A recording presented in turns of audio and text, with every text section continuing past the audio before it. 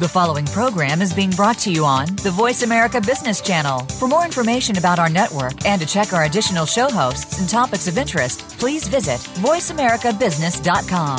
The Voice America Talk Radio Network is the worldwide leader in live Internet talk radio. Visit voiceamerica.com. The views and ideas expressed on the following program are strictly those of the host or guests and do not necessarily reflect the views and ideas held by the Voice America Talk Radio Network, its staff, and management.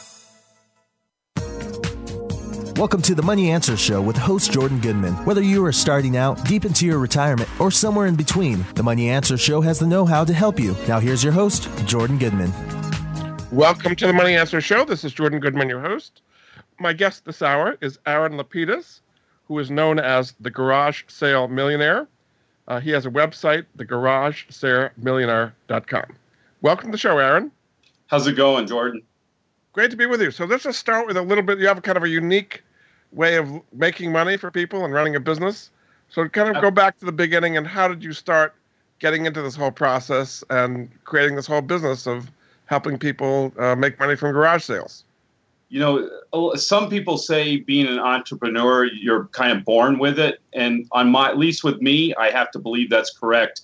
You know, when I was 9 or 10, I wanted to have more toys. And I went to my parents and said, you know, I would like to get some of the new toys that are coming out. And they said, sure, but we're going to have to sell some of your old toys to get the money to buy new toys. And I felt this is very fascinating. And I go, how would we do that? And they go, well, you'll take all the toys and the clothes you don't fit in anymore and the toys you don't play with anymore. And we're going to put them on our front lawn. And we'll take some of the stuff out of our house that we don't use anymore. We'll put that on the front lawn and invite the neighborhood to come on over and buy it. And whatever we sell, we'll give to you and you can buy new toys. And I was just fascinated with this and it worked so well. I did one a year with my parents. And when I turned 13, I started to buy coins and stamps and flipping those and making more money going to estate sales. And then and buying and flipping and putting little ads in the back of the newspaper. And then I got interested in art and took all the money I made and opened up Fascination Street Fine Art Gallery when I was in my early 20s. And it's still going on today, roughly 26 years later. And then you have a TV show. Tell us about the TV show as well. So I was lucky enough to I felt what I had to offer about collectibles could be on a TV show. So PBS picked me up and I spent 10 years on national PBS and have, I think, over 55 shows in the can that were aired on PBS. I haven't been on for a little while, but it was a great run. And then I had the opportunity to write the book, The Garage Sale Millionaire, which Wiley picked up, and got to have my own column in the Denver Post for a year and a half called The Garage Sale Millionaire, which just finished about a year ago. So I spent a year and a half with my own weekly column, which was absolutely amazing. What was the impact of being on PBS for 10 years and having the book? What did that do for your business? You know, it made me an expert. And it's very interesting, Jordan, that a lot of people, when you run a business, they want to feel comfortable giving you their money. And as soon as if there was any questions, and we ship all over the world with my art gallery, and if any of my staff had somebody that had a question of why should we shop with you, they would say, you know, I'm going to send you a link to the owner's bio, and then let us know if you have any questions after that. And everybody saw me as an expert, and that's where it solidified me being the top of my game, the store people wanted to buy at. It didn't hurt that the FBI also uses me as their expert for sports memorabilia and art. So all that really, really helped me moving forward with my business, because a lot of people in this day are nervous using the internet and over the phone, giving people their credit card number and trusting people. And I think I've taken that out of the equation. So credibility has a big part in making your business be successful, and the TV show and the book helped improve your credibility. Absolutely. And I sell high-end art. So, I think with any business I would have done, or anybody else out there that is listening, credibility is everything. And if once you can get somebody over that, through that hoop, then I think the sale is a lot easier to make, or the business decision for the person that you're working with. What can people find at the website, thegaragesalemillionaire.com?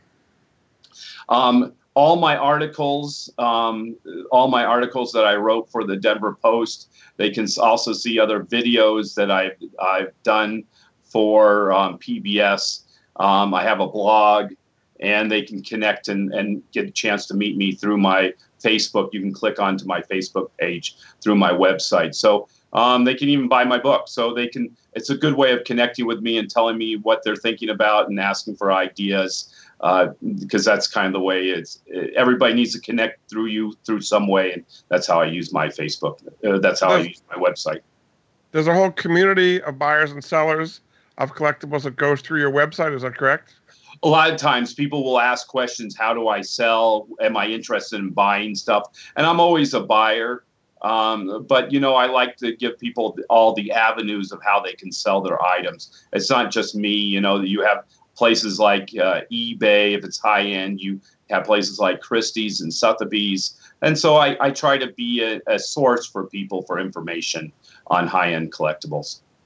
So who is this correct for? Who can do successful collectible trading, like what you're talking about here?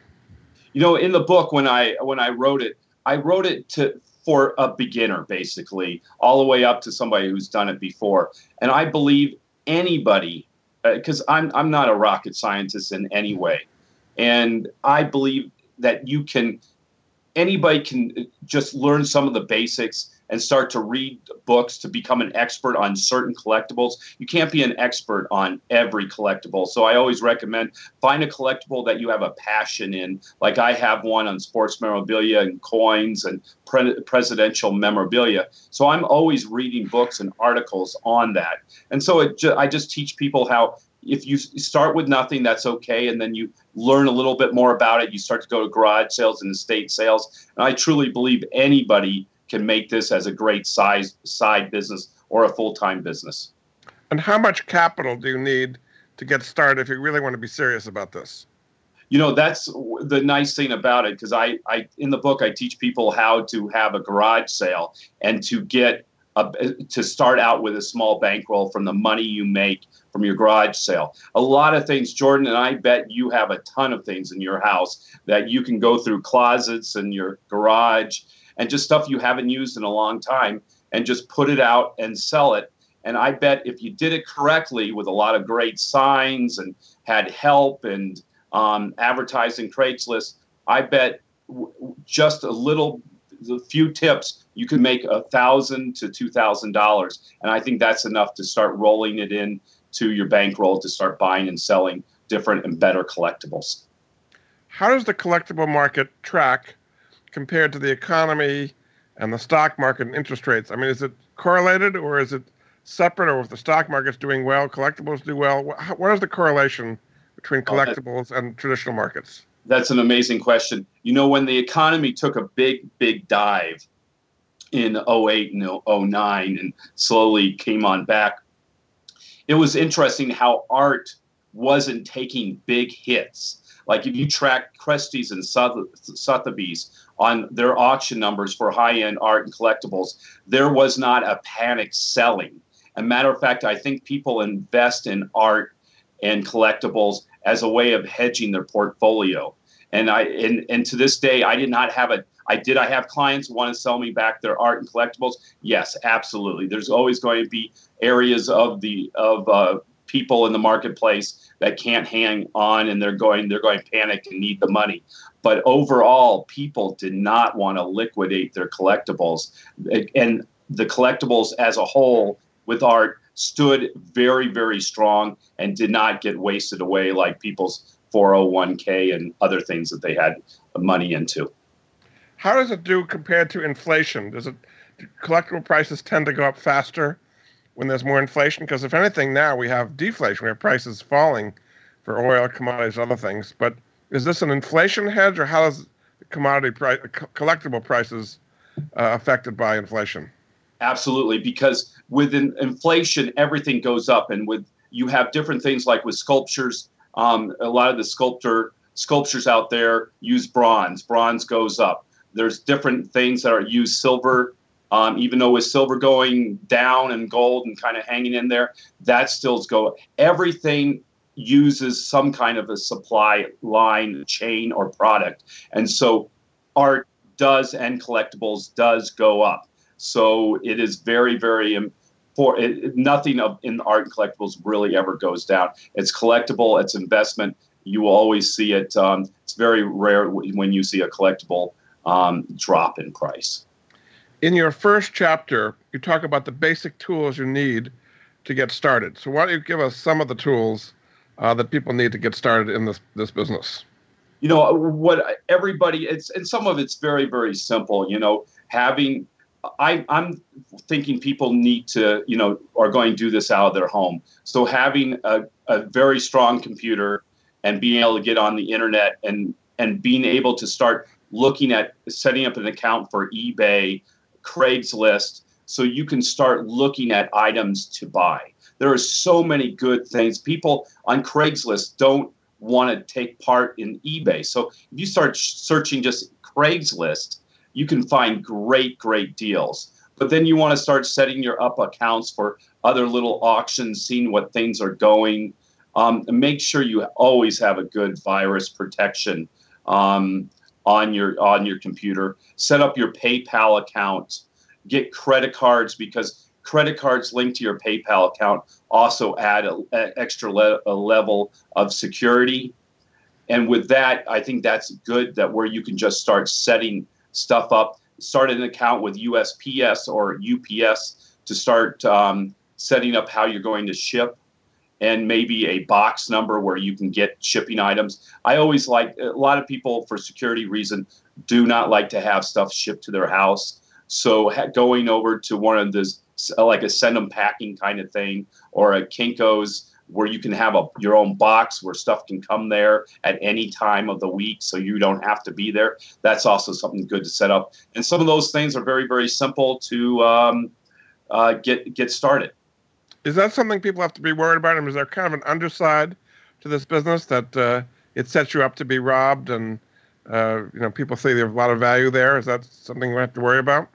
Jordan, actually, as we speak, I'm working with the police department and the FBI on a huge, huge scam and I kind of brought it to them.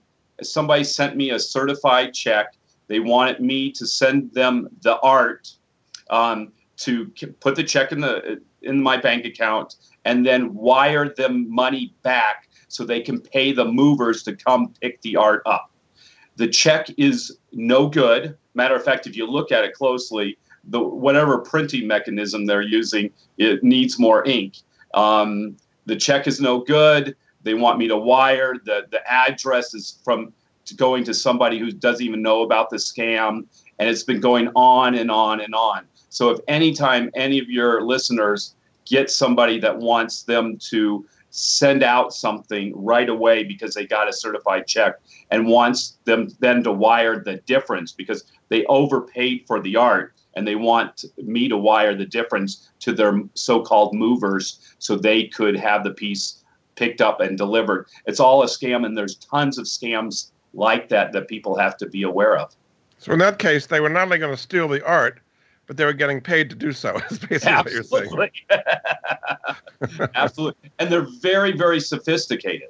And so, you can't, if you ever wonder if it's a scam, if it's too good to be true, then it's probably a scam. People use credit cards that are fake credit cards. So you always have to make sure that you're sending to people's billing address, or use PayPal, because it takes the mystery out of a lot of things, because if you register through PayPal, they have a layer of protection for you. So always got to be careful if somebody's using a credit card or a check, and you just got to cover all your bases so you don't get taken advantage. Very good. Terrific. We'll take a break. This is Jordan Goodman of the Money Answer Show. My guest this hour is Aaron LaPedis. He's known as the Garage Sale Millionaire. His website is thegaragesaleMillionaire.com. We'll be back after this.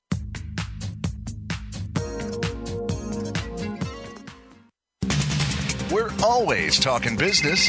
Talk to an expert. Call now toll free 866-472-5790. That's 866-472-5790. Voice America Business Network.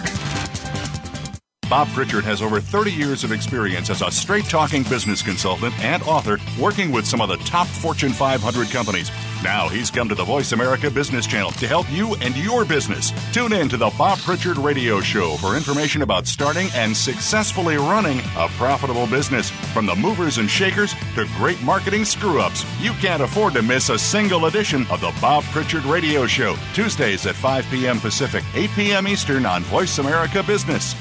Leadership is a vital skill set in today's competitive global economy. Being a leader is not enough. To succeed, you must optimize your performance and know how to imbue others in your organization with leadership skills.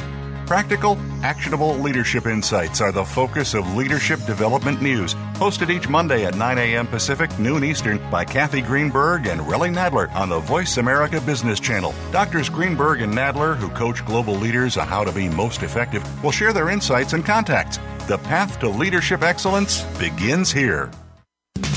We're always talking business. Talk to an expert. Call now, toll free, 866-472-5790. That's 866-472-5790. Voice America Business Network. You've been listening to the Money Answer Show with Jordan Goodman. If you have a question for Jordan or his guest, please call us now at 866-472-5790. That's 866-472-5790. Now back to Jordan. Welcome back to the Money Answer Show. This is Jordan Goodman, your host. My guest this hour is Aaron LaPedis. He's known as the Garage Sale Millionaire. His website is thegaragesaleMillionaire.com. Welcome back to the show, Aaron. Thanks for having me. So the big question is, to buy or not to buy, how do you evaluate whether you should buy something in the first place, what the price to pay is, and how you're going to know you're going to be able to sell it at a profit before you even buy it in the first place? So, Jordan, a lot of times people get so excited at garage sales or estate sales, or, even going to the Goodwill stores, because there are stores out there that have so many great collectibles. But people pull the trigger too early. They don't do their quick research, like having their smartphone and seeing what it is and maybe looking on eBay or some websites to make sure what you're getting ready to buy actually has a value. Because there's a lot of stuff that look the exact same, that are maybe made to look old. The signature is not a real signature, but it's signed in screen. So people need to slow it down and start to do quick research on the spot before they buy it. If they do not know what they're buying, and it's a lot of money, they maybe shouldn't buy it. If it's $4 or $5, sure, take the risk. But really, it's so easy to find more about items with your smartphone. And it's good just to slow down, get some ideas, find some pricing before you do any kind of buying. What kind of authentication process should people take to make sure that what they're buying is the real thing and not a fake? If it is autographed, a lot of times I would have to say 60 Minutes did a great piece on this about 8 years ago, saying they figured out about 50% of all autographs out there, I don't care if you talk about presidential, sports memorabilia, whatever, are fake. No, it's just as clear, and maybe even more. So if it's an autograph, you got to be prepared that if it's in a garage sale at the Goodwill store, very good chance it's a fake. And if it's not and you want to take a risk, there are places like Steiner and PSA DNA, James Spence Authentic, that you can actually send it to, and they will authenticate it for money. So, and it'll cost anywhere between $75 and $250. And so that's a very good start. So if you have something that you think could be super valuable, it's worth it. But be prepared that, everybody has a story how they got a signature, but the story is not real. if the signature is not real. And a lot of people says that's kind of crazy to think about, but everybody has a signature. And then when you kind of drill down deep, you realize the person never saw it get signed. They went to a back room. It was sent to them. So it's a lot of times what people have in autographs are not real, and it's sad, but it's true. And on other things, there's always an expert out there. If you got an old chest of drawers and you think it's hugely antique, there are other antique dealers that for a small price you can take different items to, and they'll give you their best opinion. So once you found that it is authentic, what do you get? Do you actually get some kind of a certificate of authenticity that you should then show when you're listing this on eBay or something? Or how do you use a certificate you get like that? All right, so certificates of authenticity are really not worth anything. If my gallery gave you one, and I've been around for 26 years, that does hold weight. If I give you one from the publisher that printed the art, that holds more weight. So you have to be careful, because there's a lot of companies out there that just print it off on their copy machine, and they're not worth anything. So you have to do your due diligence. Just because a certificate from XYZ Sports Memorabilia Company says this is signed by Mickey Mantle doesn't mean it's really signed by Mickey Mantle. There are so many people out there that will say an item is real and give you a piece of paper that doesn't even have their phone number on it, and just to make you feel better so you buy the item. So it's basically on you to figure out it's real. And then when you put it on eBay, you need to take really good pictures. And a lot of times people on eBay have to be prepared. It's buyer beware. So if you're a buyer, what should you insist on to know that the item is in fact authentic? Great pictures. Usually great pictures. If it's furniture, I want to see pictures of the drawers pulled out and underneath the drawers, because I can see how they're put together. If it was made 150 years ago, they're not using screws. They're not even using normal nails. The way they made nails back in that day is a blacksmith made the nail. And so there's not a round top. It's more flat. And so on the sides. So I need to see that. I need to see underneath the bottom of it. Sometimes great furniture was signed. If it is if it's old rods and reels, I need to see the underside of it, the markings of where it was made. It was pottery on the underneath side of where it was stamped, what country it came at. It's all about the picture and close-up pictures and the amount of pictures. So if you see something and it's over the internet, just ask for more pictures, and that will help you be able to make your decision better. All right, so you see something, you think it's authentic because the pictures are good. Your next chapter in your book is negotiating like a pro. How do you negotiate to get the best price? Do you have to research in advance how much you're going to be able to sell it for before you know how much to offer in the first place? Yeah, you need to. So when you're researching it, there's an area in eBay called completed items. And, just so many people that even use eBay on a regular basis don't know there is on the left-hand side of the screen, it's right in the middle. It's called completed items. It actually shows you what that item actually sold for in the last 90 days. And so a lot of items that people are buying and selling, there are that same item already been sold on eBay 100 times before.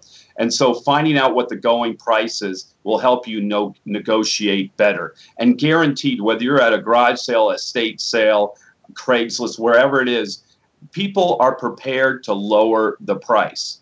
And I've always advised people, if it's $100, you can start out at $50 and then find a happy medium. But if you start out at $100 and you start out at $5, that's where the negotiations is not going to get better. It's going to get worse because people don't take you serious. So you have to understand, give a fair price. If you know it's really worth $100, you shouldn't be starting out at $10, because you will shut down the person that owns it. And now the negotiations just got a lot harder because you've insulted them. So that's where I think you got to find the right position to start at.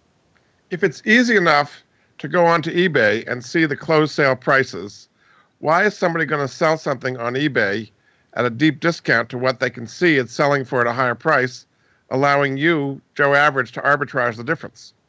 Because first, a lot of people don't know about the different tactics on finding out a value. So if I looked at the completed items and I found out it was $50 and it's, that's what the last one sold for, and this guy wants $70 and I'm going to offer him $40, it comes down to what that item at that moment is worth. Because a lot of times people can keep on putting new items on. So if that guy wants to make a sale right then, he needs to work with you, because it wasn't a month ago when the item sold for $50. It's right now. And the item could have gone up or down depending on how many of those items are on eBay right now. And that's why the negotiation dance is so important to be prepared for it. Is it different when you negotiate in person at a garage sale? You're actually there with the person, or by phone or email, or on a service like eBay? Is the negotiating strategy different? Absolutely. Email, it's very, very difficult because you can't start a rapport really that strong in email. Face-to-face, you can look at them. You can show up in like a T-shirt and flip-flops and look like you don't have any money, and then do the little thing, the walk away, where I'll give you $10. No, you want $30. Well, okay, I'm not interested, and then walk away and, pretend you're not coming back. And that moment, the person who's selling it is all amped up because in their mind, they already have that money spent, and now they're seeing you walk away. So the urge to think that nobody else will buy it right then is paramount. And then they'll chase you down. And so that's so important when you work at garage sales and estate sales, even secondhand stores, because you got that face-to-face, because you're working a rapport, and just say, God, and a garage sale, what a beautiful home you have, and the weather's beautiful. You're working that rapport, and they say, oh, I can't pay that. I'm so sorry. God, I love the item, but my wife would kill me if I spent that kind of money.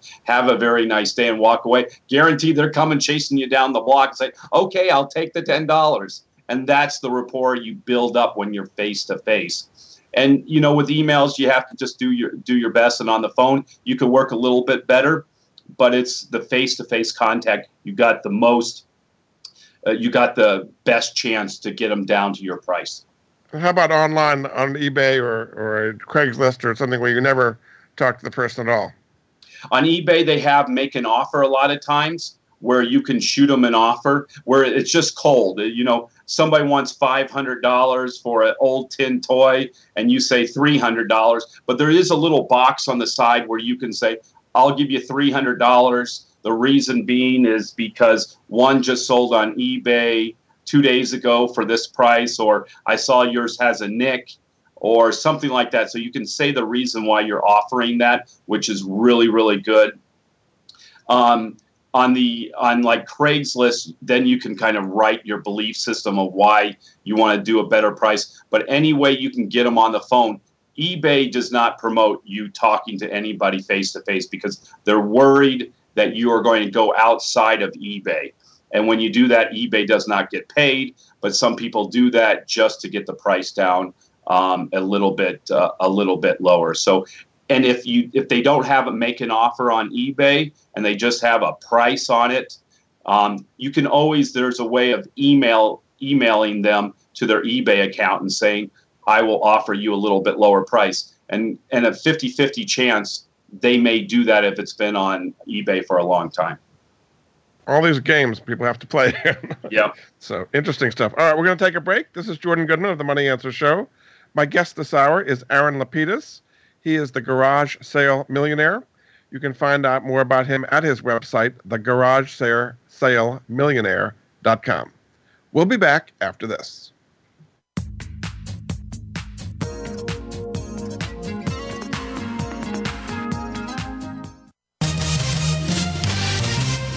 Stocks, bonds, investment opportunities, financial news, and talk. We can help. Call us now toll-free, 866-472-5790, 866-472-5790, Voice America Business Network. Capital Thinking takes you inside the worlds of policy, politics, law, and business. What happens in government, the legal arena, and the business world impacts your business every day. And we're going to take you on a behind-the-scenes tour of it all.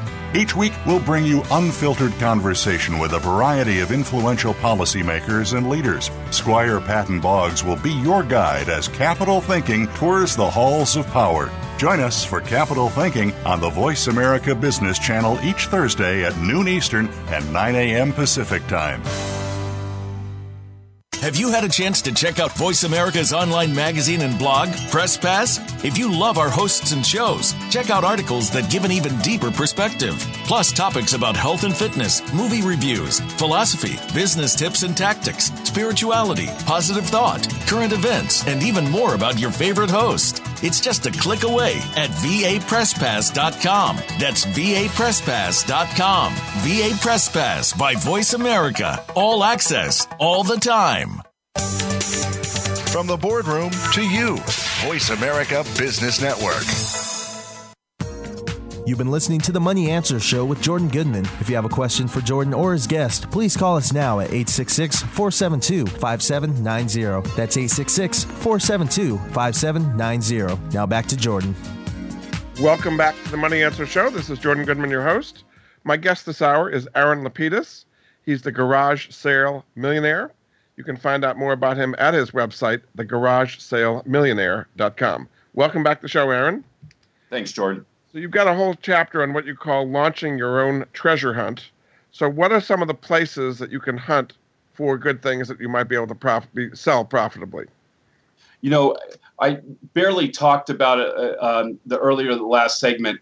You know, a lot of people don't know if you go into a bigger city, the Salvation Army has their own store. The Goodwill has their own store. The Veterans Association has their own store.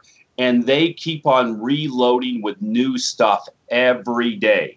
And if you can think about this, imagine if your parents one of your parents just passed away, or you had to move them to a nursing home, and you needed to get the house either cleared out to sell it or to rent it. You don't have time to spend 2-3 weeks to go through everything. And if you think it's a whole bunch of knickknacks that have no value, you're going to pack it up in a big bag and all the furniture, load up in U-Haul and get that tax write-off by going to Goodwill or the Veterans Association and just give it all to them. And that's how people like me do so well, because we go to the Goodwill store and the Salvation store and we find these great goodies that they're pricing at $5, $10, $50 at the most, and we can sell them for $300, $500, $1,000. And that happens more often than not, because you have people that are specialists in women's shoes, high-end women's shoes and purses. That is a great place. Secondhand stores, places like going to Aspen or Vail. I'm using these places in Colorado because that's what at the end of ski season. And I know those aren't collectibles, but those are items that you believe it, you'll find new skis and outfits. It's all about making money. And even if it's not a collectible, if you drove by all these secondhand stores at the end of ski season, they're selling stuff at pennies on the dollar. And all you have to do is clean it up, put it on eBay, and you'll make a fortune. And that's how I talk about treasure hunting. Going to schools, colleges at the end of the semester. Those kids throw away everything because they don't want to deal with. Books are worth tons of money, those college books. And so I know a lot of people that basically dumpster dive or look for stuff next to the dumpster, which is legal. And they buy it, clean it up, and resell it. And there are treasures every day to be found, and you don't have to go that far. If you're in that circumstance where your parents just died, and you got a house full of stuff, and you don't know what's worth something and what's not, so you don't give away all the value. What is the best way to deal with it? As you say, people don't want to spend the time going item by item. Should you bring in an estate auctioneer, or what is the best way to get the value out of things in a house like that? That would be the best thing. If you don't have the time, there are people that have businesses set up there where they put on an estate sale and they go through everything. But I have to tell you, you should make the time that you go through all the little drawers and the closets and the boxes, because you never know what you're going to find. And having an estate sale person and their, $10, $15 an hour employees doing that for you, you're going to lose some artifacts and collectibles that you didn't know you had, and they'll unfortunately end up in somebody's pocket. And that's why you guys just take a day and go through everything, and then let an estate liquidator do the rest. And how about online? In addition to eBay, what are some other places people can go to find things and get a sense of their value? Googling items. It is amazing. Just because it's not on eBay doesn't mean it doesn't have a value. And so Google is an amazing, amazing thing. So just going into the search bar and typing in tin toy with monkey, and then boom, you come up with all these dealers and different pictures of that item. And yes, you just said old tin toy with monkey, but everybody has these photos that they upload, whether it's on Pinterest or wherever it is on their people's personal website.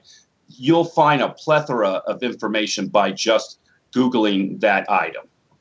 And how about dealing with auction houses? Can you ever get a deal actually bidding for something at auction that you can then resell at a higher price? I'm glad you brought that topic up. So if you go to Christie's and Sotheby's and Heritage, where they come out with big auction books of what's going to be auctioned, 6 months in advance, and they've emailed these auction books to everybody, not really. But if you go to a local live auction that is in your neighborhood, you have a very good chance of getting a deal. And one step even better, I like to go to these live auctions when the weather is bad. It's going during a Denver Bronco game. We're Super Bowl winners, just to chime that on in. Going when other people want to go. And those are the opportunities you make yourself when you want to get a good value on an item.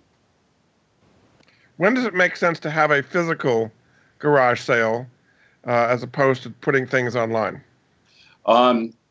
Anytime. My wife and I are moving into a new house here in the next few months. And there's so many items. I have kids' clothes. I have kids' toys. I have other clothes. I have kitchen stuff that we're never going to use. I have like 15 spatulas. How in the world we got 15, I don't know. But when you have a whole bunch of items that worth $1 to like $30, that is a waste of time putting that on eBay, even on Craigslist, unless you want to have a promoting your garage sale. So that's when you think you have enough to make $500 to $1,000, because that's real money. That's nothing to sneeze at. And that is a good way of doing a one-day sale at a garage sale from like 8 a.m. to 3 and blow out a ton of inexpensive items. I believe that is a reason why you would have a garage sale. And what are some of the other things you've got to help a garage sale be successful? And what are some of the things people have to watch out for when you're doing a physical garage sale? You got to put up a lot of big signs, about 20 big signs within a couple miles of your house or your apartment where you're going to have it at. That's very important. You have to put a lot of items out. If you only have 30, 40 items, don't even waste the time. Every time items sell from the front of your garage sale where the street is, you have to replenish the front area so it always looks busy so people will stop. Make sure you have electrical cord if you have electrical items, a lot of change. I like to teach my son the value of money, so I have him do a lemonade stand and sell cookies and lemonade and learn about money. That also makes him money. And it also keeps people staying at my garage sale longer, because usually when people go to garage sales, they get up too early to get a meal. And so now I'm giving them food and drink, and they're staying at my garage sale often. So those are the things you have to think about. The do nots are ever letting anybody into your home for any reason, whether it's to use the bathroom or the phone. Never let anybody into your home. Second, be careful on where you put your signs. Some towns are very picky that if you put them on Stop signs, the pole on the stop sign or the light bulbs, they may get mad at you. Some towns even have that make you get a permit to have a garage sale. Also, there's certain items that are dangerous to sell, like drop-down cribs that have been all recalled. So be careful what you're selling to know that you're not giving it to somebody that can hurt them in a severe way. And what is the cashback artist ripoff? It's amazing people still fall for that people give you a check and then ask for money back. And this happens at garage sales. It happens on Craigslist, where somebody will come on up and say, "Oh, I'm sorry, I have one check and I accidentally wrote it for $50 more. Can you just give me, how about I wrote it for $50 more? I'm so sorry. It's an inconvenience. Why don't you just give me $40 back instead of the $50? For my foolish mistake, I'm going to give you the extra $10. And then people cash that check and find out the check is bad. Never give people more money than what the item is. And on top of it, don't take checks these days. I'm sorry. You may want to do that, and they may look very, very honest. But checks at garage sales just don't work at Craigslist. They need to give you cash. That's the way it is. So I guess you've learned all this by being burned yourself. Is that right?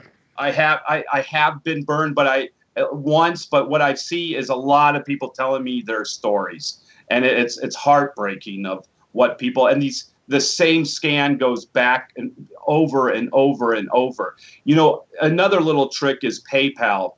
PayPal and a few other organizations make it very, very easy to take credit cards. So if you're having a garage sale and a smartphone, you can get one of those plugins to your to your smartphone and to actually take credit cards. And that is really, really neat. So if somebody does not have cash and they stop at your garage sale really quickly, you can take a credit card. They do charge between 3% and 4%. So you may want to charge that to the person who's buying it, or you can eat the amount, but it's very simple. It drops right into your bank account, and it's very, very safe. In your book, you have a whole list of the different kinds of collectibles that are being traded these days. If somebody's want to get started as a way to make money, they're doing this as a business, what would be one or two of the ones that you think would be the best ways to get started? So a lot of times people, if they want to get started in the collectibles world and need money, I like eBay a lot. And setting up a store on eBay is very easy and very, very affordable. Craigslist only goes to a small amount of people in your area. So yes, people do look at other people's Craigslist throughout the United States. I actually do. But Craigslist is great for couches and oversized TVs and different things like that. So if you have that thing and you want to liquidate and try to make some money, that's one good idea. But eBay goes all over the world. And I would really try to go through all my items and see what I can sell on eBay. And then I also ask my parents. So and I've done this with my parents, I ask them, what do they have that they don't want anymore? I did this a long time ago, trying to make money to start my art gallery. And they had a lot of stuff that they just stored in the attic and they just gave it to me. So don't think that asking your parents or your friends, a lot of times people just give you this stuff because they don't want it anymore. And, you thank them by having them over for a barbecue or something like that after the garage sale. So there's all these great ways of setting up an eBay account and selling items. And like my biggest tip is, if you don't know what it's worth, do not sell it until you have a value on it, because that's how people like me make a lot of money. Exactly. Very good. We're going to take a break. This is Jordan Goodman of the Money Answer Show. My guest this hour is Aaron LaPedis. He is the Garage Sale Millionaire, and you can find out more about him and his work at the website, thegaragesaleMillionaire.com. We'll be back after this.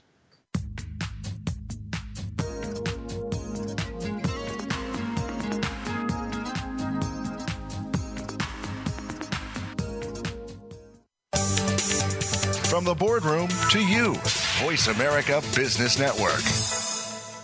We hear it and read about it every day in the news. America is heading over a fiscal cliff. Home prices are still receding and unemployment growing.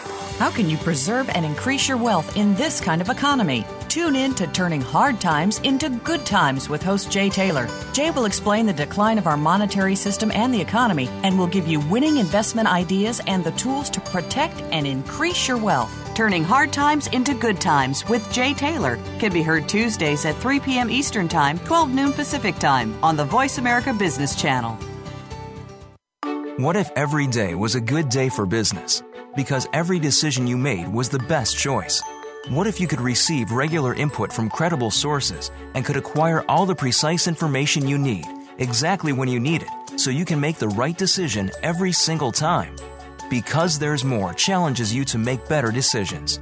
Join Laura Ellis every Monday at 9 a.m. Eastern, 6 a.m. Pacific, and 2 p.m. GMT on the Voice America Business Channel, and learn how to think differently for better decisions, better business.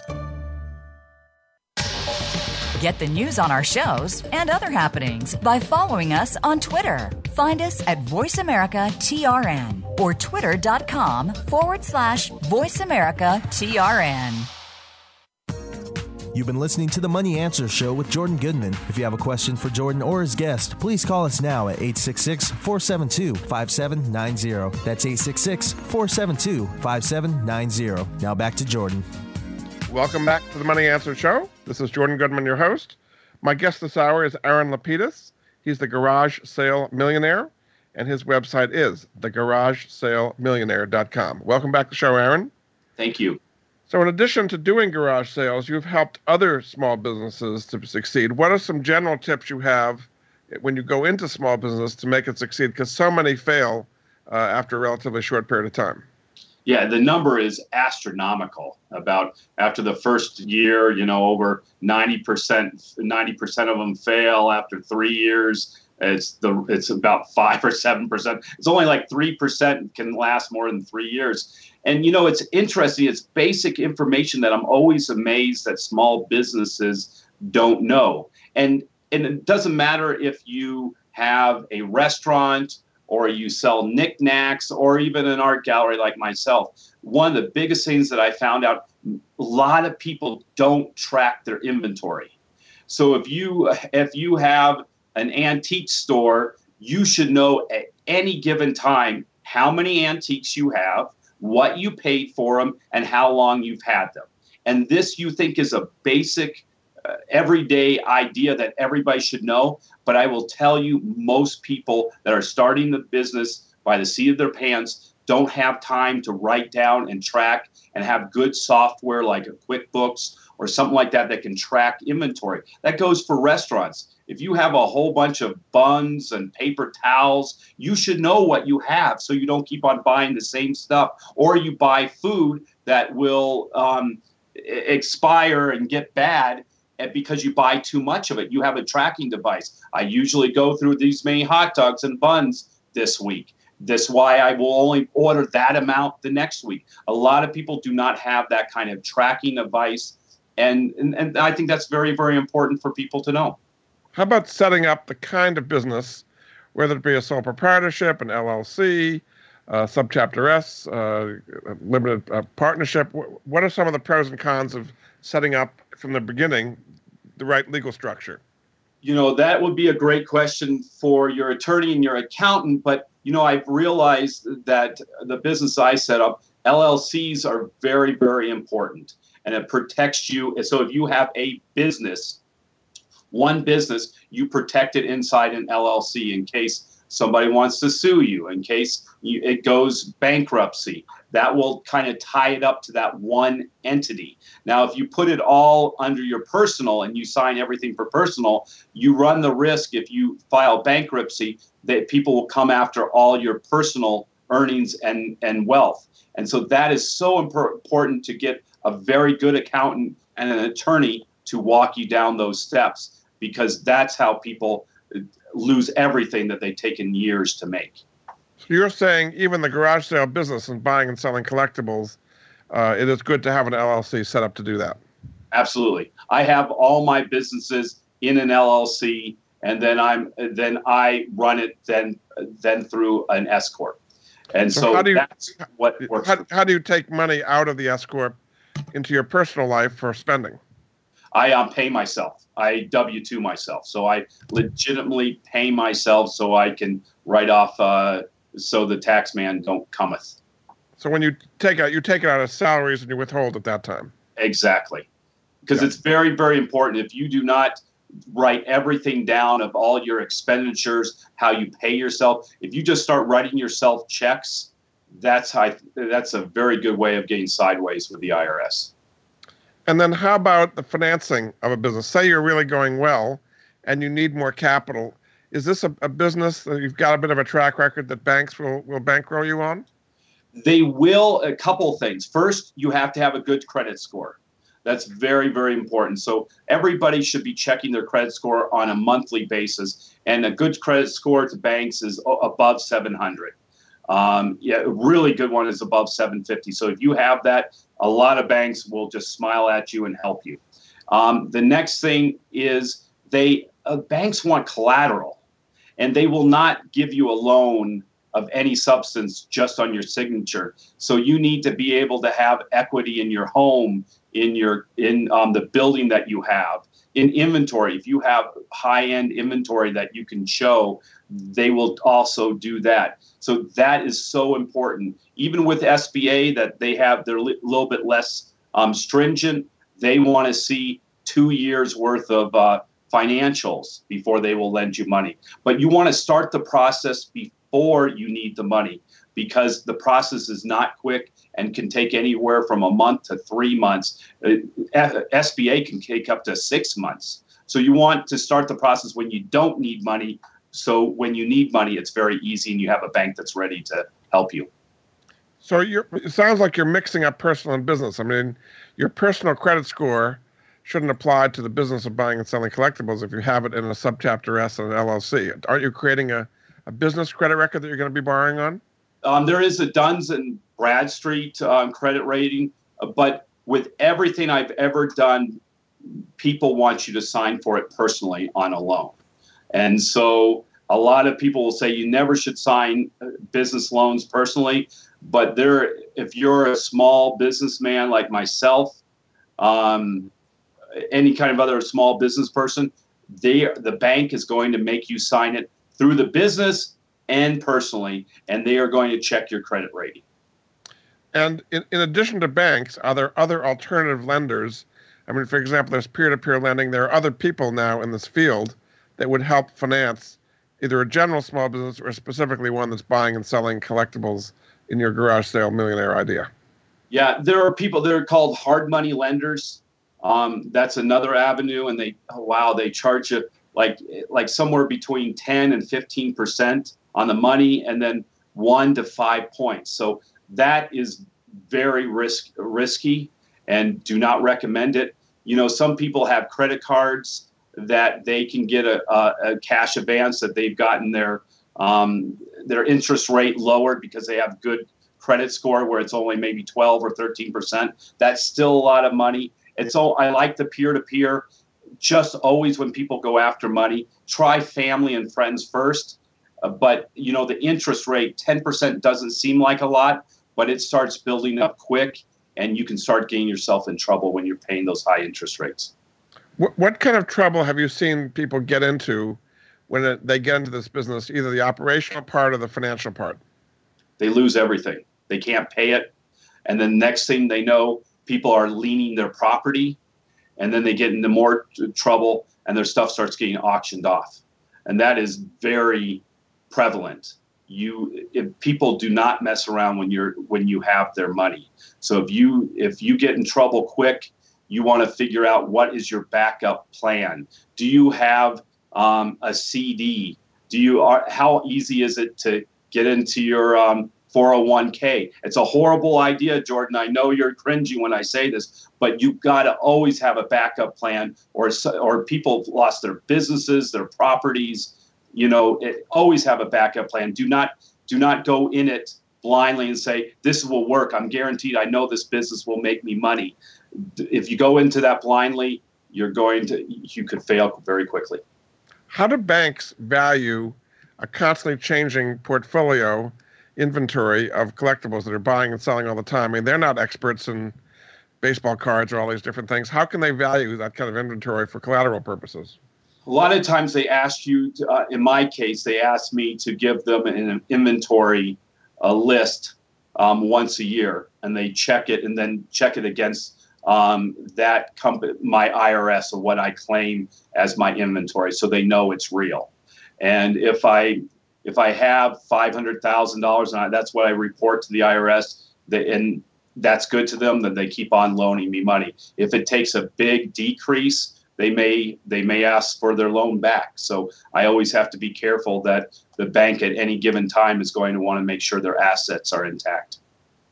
In about a minute or so we have left, Aaron, just kind of sum up what a difference it can make in people's life if they do this whole garage sale business successfully. Jordan, when I started by 10 years old and when I turned 24, I made my first $1 million. And I did it by myself, for myself, with nobody else helping me. And it was something that I enjoyed and learned how to do by myself. And now it's even easier. That was 35, 40 years ago when I was doing all this. Now there's books. Now there's the website. You can take a hobby and make huge amount of money. And all they need to do is do their research, take time reading, and they'll just and be prepared to have fun. And that's how you'll make a lot of money, is making sure you're having fun and you're doing your research too. Terrific. Well, this has been very inspirational to a lot of people. My guest this hour has been Aaron LaPedis. He is known as the Garage Sale Millionaire.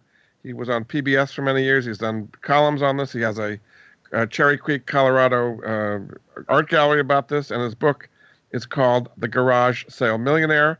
You can find out more at his website, which is thegaragesalemillionaire.com. Thanks so much for being a guest on the Money Answer Show, Aaron. Thank you for having me on, Jordan. Thanks again, and we'll be back next week with another edition of the Money Answer Show. Goodbye for now.